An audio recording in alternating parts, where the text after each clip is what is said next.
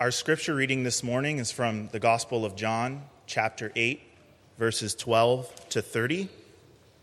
Again, Jesus spoke to them, saying, I am the light of the world. Whoever follows me will not walk in darkness, but will have the light of life. So the Pharisees said to him, You are bearing witness about yourself. Your testimony is not true.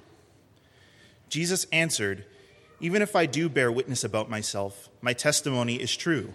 For I know where I came from, and I know where I am going. But you do not know where I come from or where I am going. You judge according to the flesh.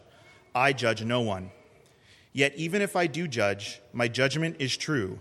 For it is not I alone who judge, but I and the Father who sent me. In your law it is written that the testimony of two people is true. I am the one who bears witness about myself, and the Father who sent me bears witness about me.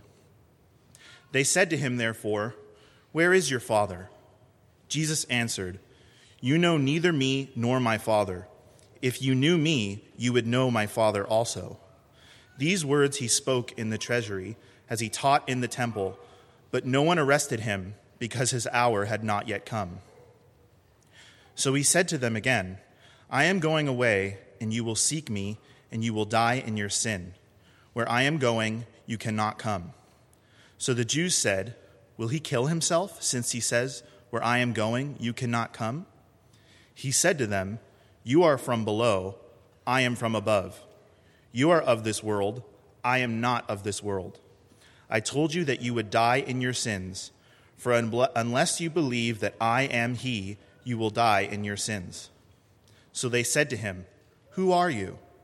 Jesus said to them, Just what I have been telling you from the beginning. I have much to say about you and much to judge, but he who sent me is true, and I declare to the world what I have heard from him. They did not understand that he had been speaking to them about the Father. So Jesus said to them, When you have lifted up the Son of Man, then you will know that I am he, and that I do nothing of my own authority, but speak just as the Father taught me. And he who sent me is with me. He has not left me alone, for I always do the things that are pleasing to him. As he was saying these things, many believed in him.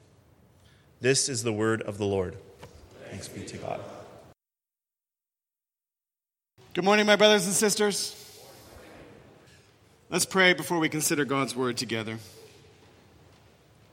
Our gracious Heavenly Father, we remember those two disciples on that first Resurrection Sunday as they were walking to Emmaus and their hearts were heavy. And Lord Jesus, you came alongside them and you opened up the scriptures to them. And their hearts burned within them as the scriptures were opened. And then they recognized you in the breaking of bread. And so we pray now that our hearts will burn within us as the scriptures are opened to us. And would you give us eyes to recognize your presence with us in the breaking of bread? For we ask it in your precious and powerful name, the name of Jesus. Amen. Well, as we return to John's Gospel, this morning we are returning to Jesus' teaching in the temple at the time of the Feast of Tabernacles. And in John chapter 7 and then in John chapter 8, it's happening at the same time around the Feast of Tabernacles, and it's happening in the same place, in the temple. And remember that the Feast of Tabernacles was a feast that commemorated and celebrated God's presence among his people, and commemorated and celebrated the time when Israel was wandering in the wilderness, how God went with them. When they were in tents, God was in a tent. And while they were in the wilderness, God provided for them, and God led them.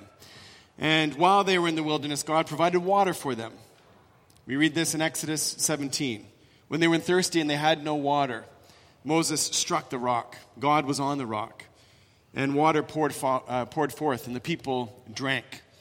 And 1 Corinthians 10 tells us that rock went with them and provided water for them in the wilderness, and that rock was Christ.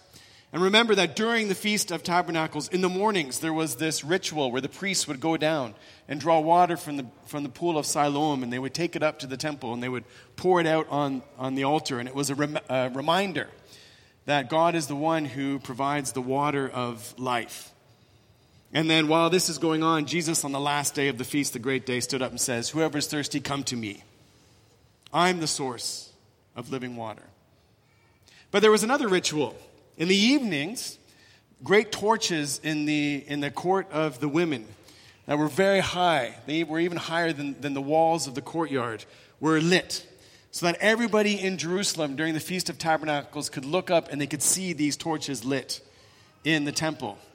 And that was a reminder that when Israel was in the wilderness, God led them through the darkness by a pillar of fire.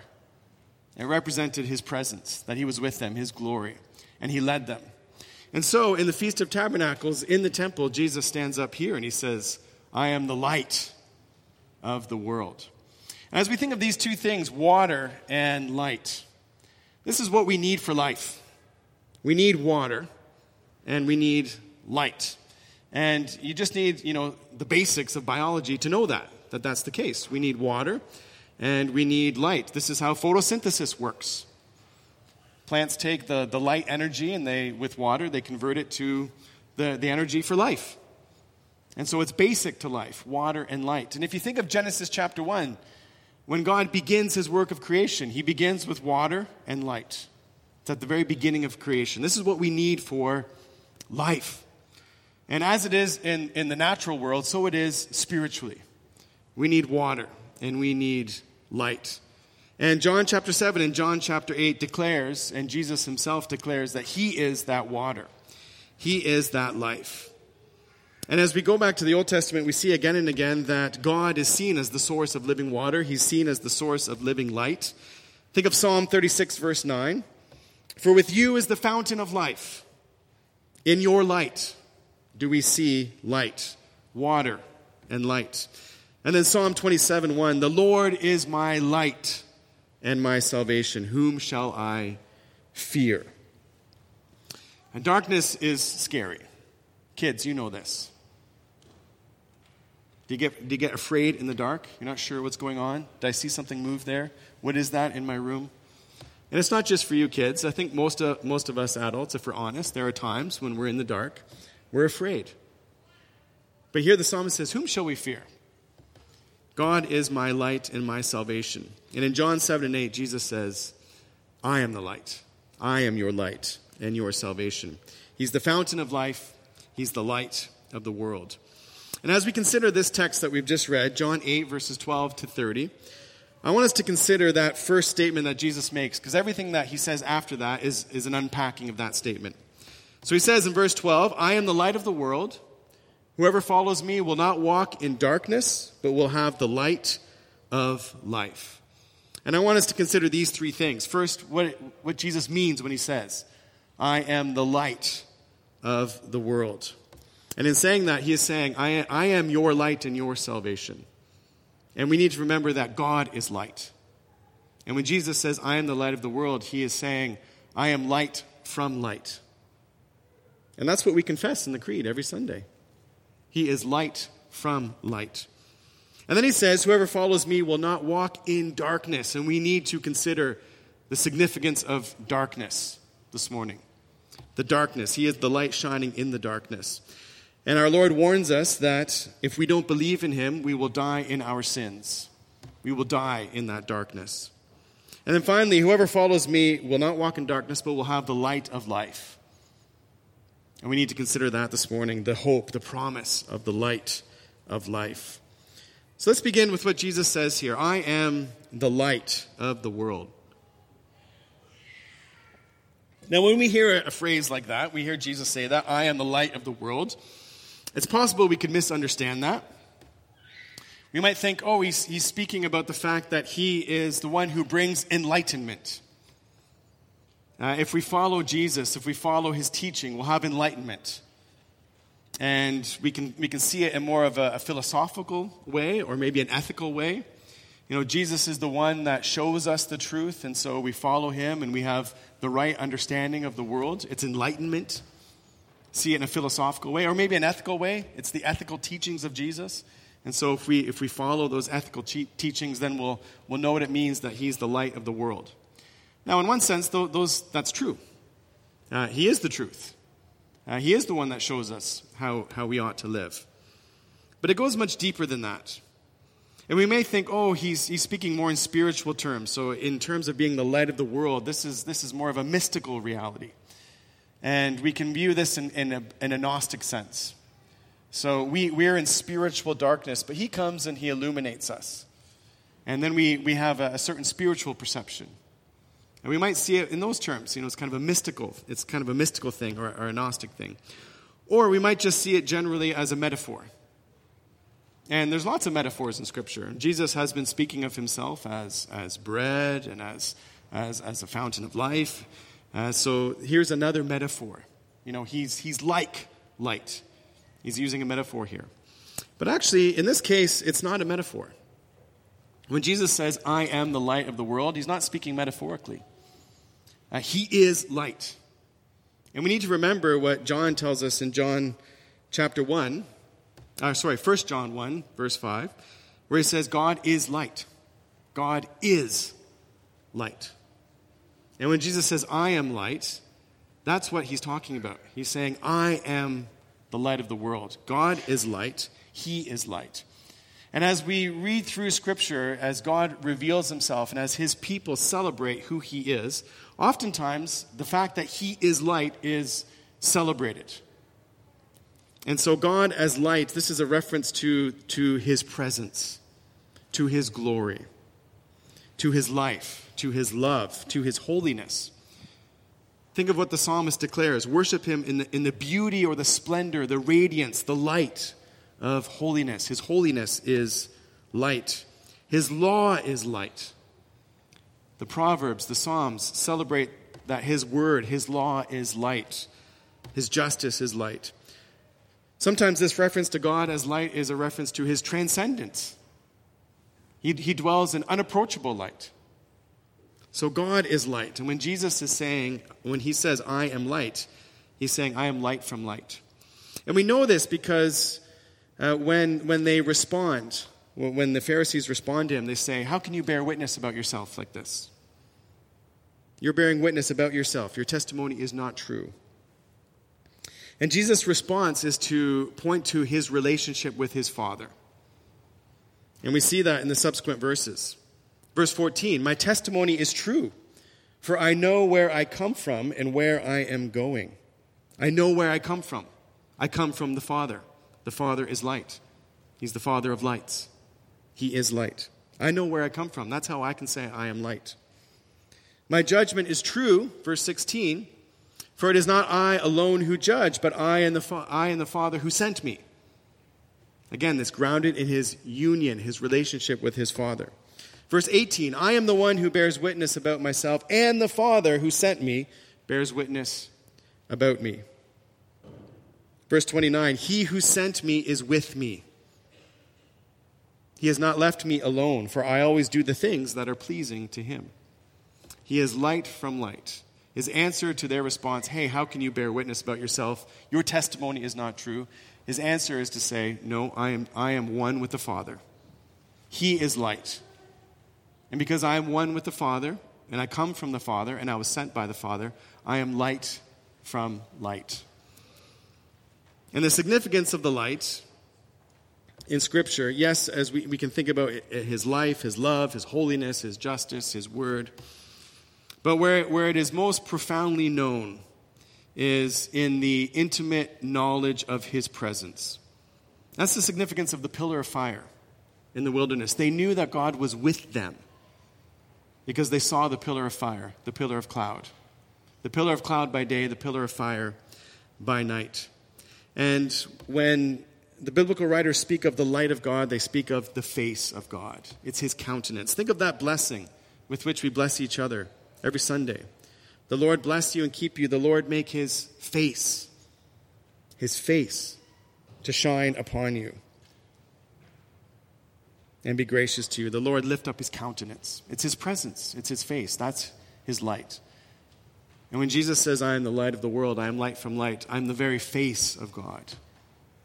As you look in my face, you are looking into the face of God. Now, verse 28, he says something profound. Because where that light is most clearly manifest, where the light radiates most strongly, most brightly, where we see the face of God, is when he's lifted up. Look at verse 28. When you have lifted up the Son of Man, then you will know that I am he. Then you will know that I am the light of the world. When you have lifted me up. And he's referring there to the cross, to his crucifixion. And let's remember what the Gospels report to us concerning Good Friday, the crucifixion. The sun was blotted out.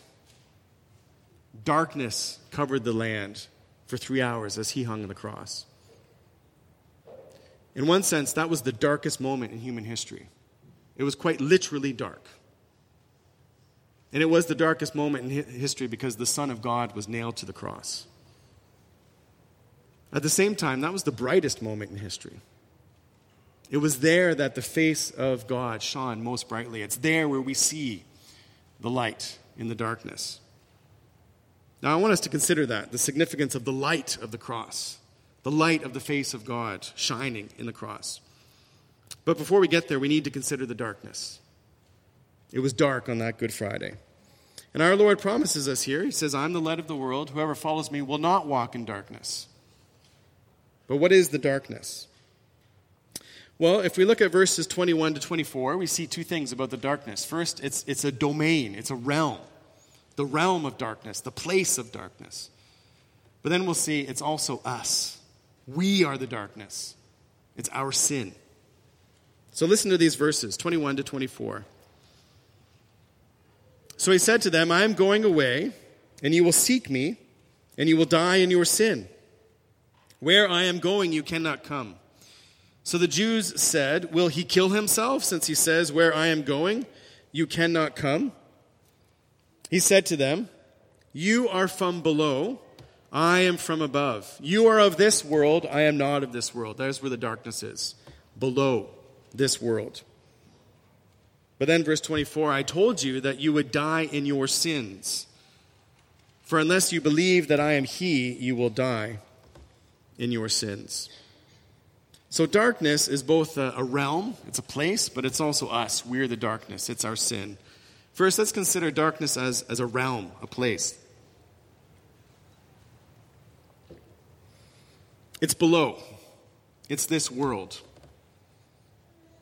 Paul refers to this world, this age, as the present evil age, as the realm of darkness. We've been rescued from the realm of darkness, but this world is darkness.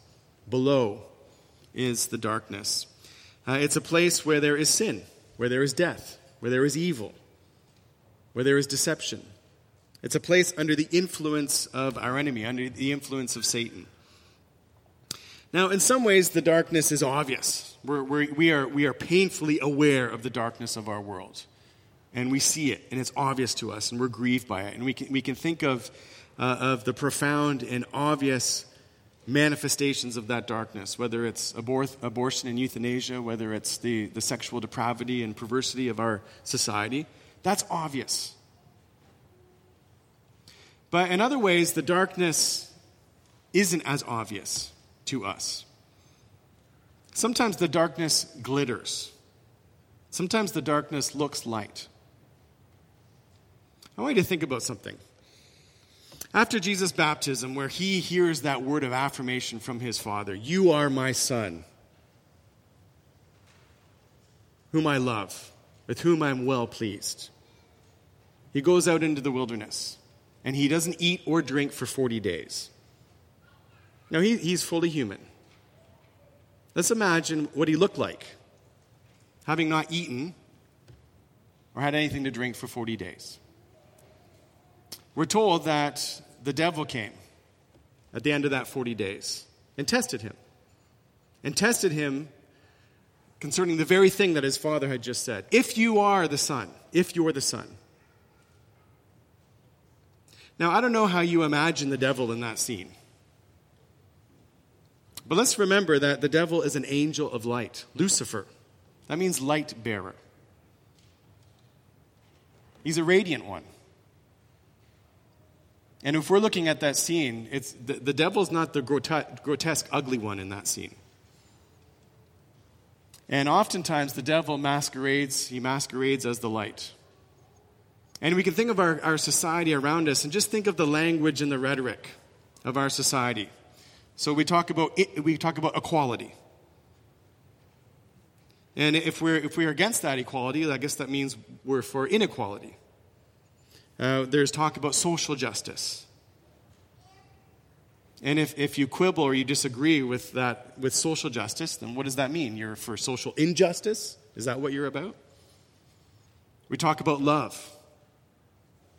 Think of all the ways that our society talks about love. Well, if you oppose that, what does that mean? Well, you're about hate. Our society talks about health and safety. That's the new idol of our age, health and safety. Now, very narrowly defined. But if you're against that, what does that mean? You're a threat. You're dangerous. You're putting other people's health at risk. Now, all of these things have the appearance of light. And from the perception of the world around us, if you're against it, well, you must belong to the darkness. So the darkness sometimes glitters. And we need spiritual discernment. And notice what Jesus says concerning the Pharisees here. You don't recognize me because you're judging according to the flesh. Verse 15. And we as God's people can judge according to the flesh. It's very easy for us to see all of the rhetoric of the world around us. The world's perception of what is good. The world's perception of what is true. The world's perception of what is love, what is just. It's very easy for us to then judge according to the flesh, to get caught up in that. So we need spiritual discernment. The darkness isn't always obviously dark. It glitters. But we have the light of God's word, which exposes the darkness. And we have the light of God's presence. And just think, kids, for a moment, when it's dark. And just think what, even a little nightlight, the comfort that brings. And we need to remember that in the ancient world, they didn't have electricity. So whenever they were talking about lights, they were talking about lamps, fire. And just think of what a comfort, even a candle is in a dark room. In the light of a candle, there's a warmth to it. There's a glow to it. And in the darkness of this present age, we follow the light of the world. And I love that line in the hymn, thine own dear presence, to cheer and to guide. I love that, to cheer and to guide. The light of Christ is a comfort to us. It cheers us and it guides us. So in the realm of darkness, we have the light of Christ. But darkness isn't just a realm. And if it is just a realm, we may think, okay, what we need a better education. We need better economic policies. We need better political policies, better social policies. And we'll just address the darkness and bring light that way.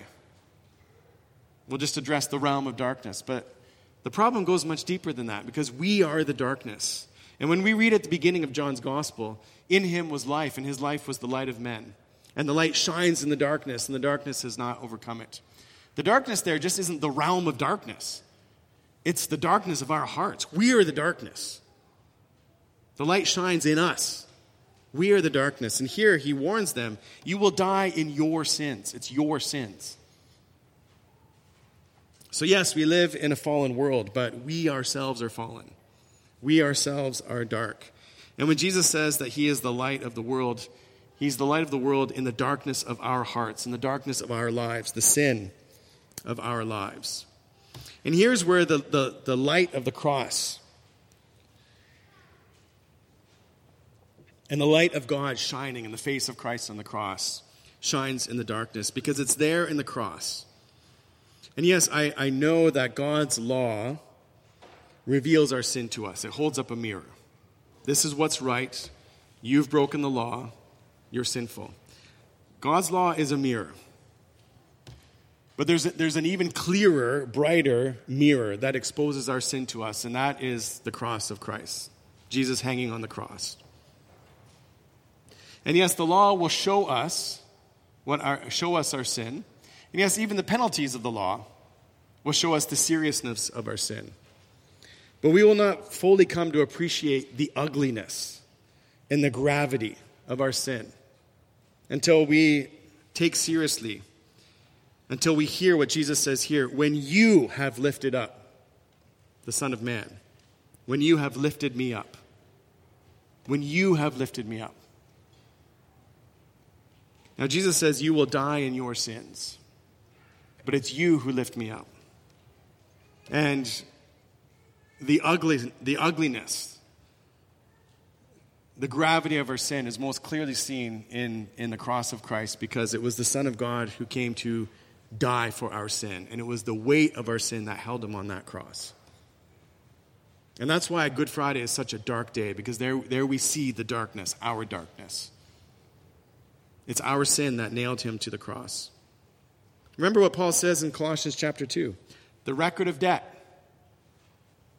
he wiped away. But how did he do that? Nailing it to the cross. The record of our debt, the record of our sin was nailed to the cross. Christ was nailed to the cross. He was nailed.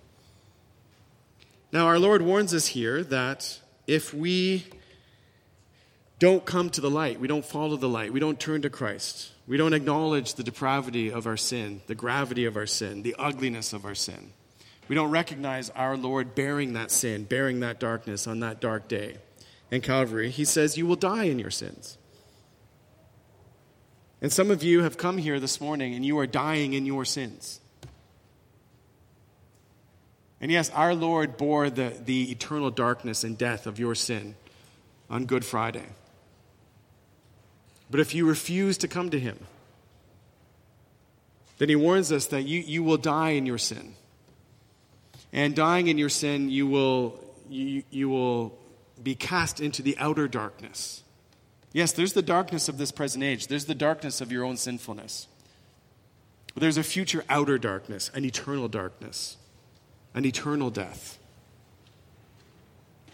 And if you don't see the brightness of the face of Christ shining on you in the light of the cross, then you will bear his wrathful look on the last day. And you'll know his absence. He will turn his face away. And if you're here this morning and you don't know the Lord Jesus, he's the light of the world. And he bore the darkness. He bore your sin on the cross. And don't walk in darkness any longer. Turn to him. For those who turn to him, don't walk in the darkness of this world, but will have the light of life. And that's our final point. The light of life. Now, when he says, I am light, he's saying, I am light from light. God is light. And the promise of the light of life is the promise of the very light and life of God himself. In other words, you will have me. You will have the Son of God. You will enter into the light and the life that I share with the Father.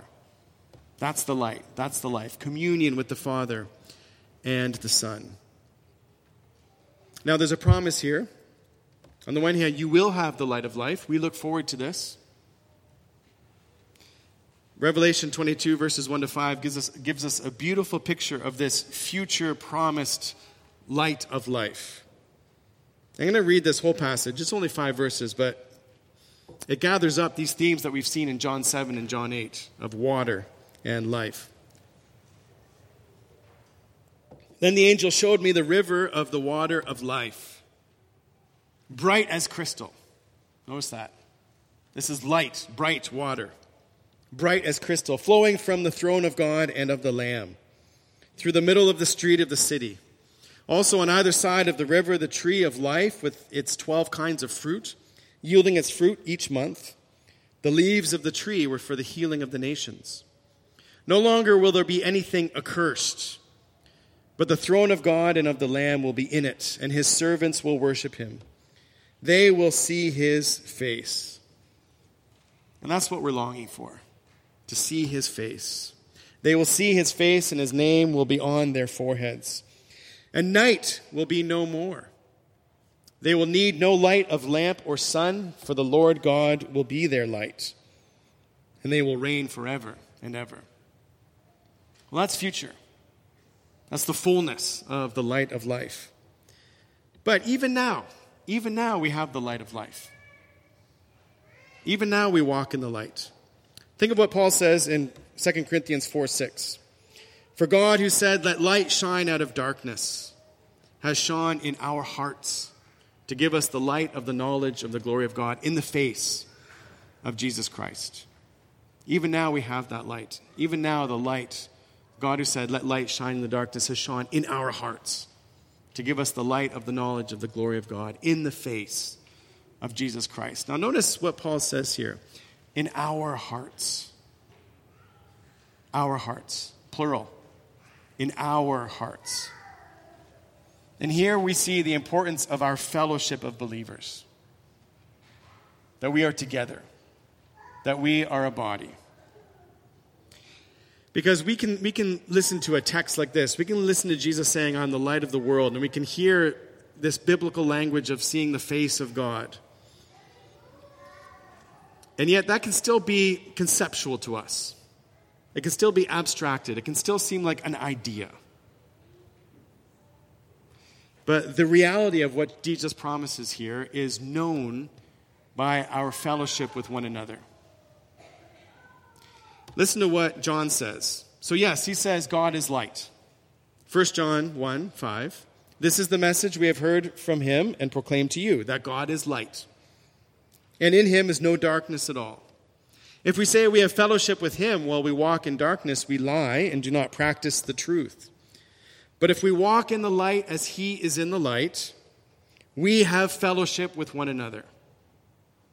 And the blood of Jesus cleanses us from all sin.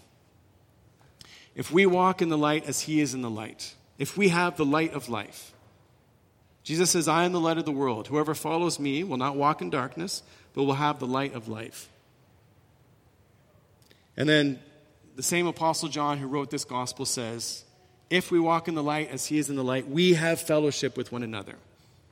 This isn't an idea. It's a reality, and we know that reality by our fellowship with one another. And yes, he has shone in our hearts to give us the light of the knowledge of the glory of God in the face of Jesus Christ. One day we will see his face. But for now, we have one another's faces. And that's why our fellowship together is so vital. We have the light of life together. And when we see one of our brothers and sisters we see wandering in the darkness, then we go to them as true light bearers with the light of Christ. We call them back. We remind them of God's saving love. And so our fellowship is absolutely vital. And there's no question that our enemy who wants to keep us in the darkness, one of his strategies is always to keep us apart. Remember what the Apostle Paul says in Thessalonians. Again and again I tried to come and see you. I wanted to see you. I wanted to see you face to face, he says. But the devil hindered me. But we know that we have the light of life by our fellowship with one another. If we walk in the light as he is in the light, we have fellowship with one another. And then finally, we need to recognize the cost of being those who are in the light, who have the light of life. Just as the light of Christ was most clearly manifest in his suffering, in his death, so his light shines through us in the darkness of the world through our suffering. Because yes, Paul says in 2 Corinthians 4 verse 6, for God who said, "Let light shine out of darkness," has shone in our hearts to give us the light of the knowledge of the glory of God in the face of Jesus Christ. But then he goes on to say in verse 7, but we have this treasure in jars of clay to show that the surpassing power belongs to God and not to us. We are afflicted in every way. If we follow him and so have the light of life, we can expect this is coming. This is the path that he will lead us down. We are afflicted in every way, but not crushed. Perplexed. We're living in perplexing times. But not driven to despair. persecuted, but not forsaken. Notice our Lord when he said, yes, I will be lifted up. But then immediately says, but the Father is with me. He has not left me. Persecuted, but not forsaken. Struck down, but not destroyed. And then here's the theology behind that. Always carrying in the body the death of Jesus, so that the life of Jesus may also be manifested in our bodies. Yes, we have fellowship with one another. We know that we're in the light because of our fellowship with one another. But we need to be prepared to suffer. But we suffer together. We suffer in our fellowship with one another. And Paul says that through our suffering, through our affliction, through our persecution, when we are struck down, when we are perplexed, when we know the suffering of Christ, when we carry his death in our body, then the life of Christ is manifested. Then we shine. Then the radiance of his life is manifest. And so we are living in a time, and we can expect that we are entering into a time of increasing hostility, where it seems as though the darkness is pressing in. The more the darkness presses in, the more the light of Christ shines. The darkest day in history was Good Friday, and that was the brightest day. But on our own, we can't do it. Together, in fellowship, we have the light of life, and we shine with the light of Christ. That's also why it's so vital that every Sunday we come to the Lord's table. Because just as in the wilderness, the pillar of cloud, the pillar of fire gave the people the assurance that God was with them and he was leading them, so we have bread and wine. These are the signs of his presence. And yes, those two disciples on the road to Emmaus, their hearts burned within them as the scriptures were opened to them. But then as they sat down at table and Jesus took bread and he blessed it and he gave it to them, their eyes were opened and they recognized him. And so every Sunday we know that we are not forsaken. We know that we have the light of life because we come to this table and our eyes are opened and we recognize him with us in the breaking of bread. So let's come to the table now, knowing that here we have the confirmation that the light of life is with us.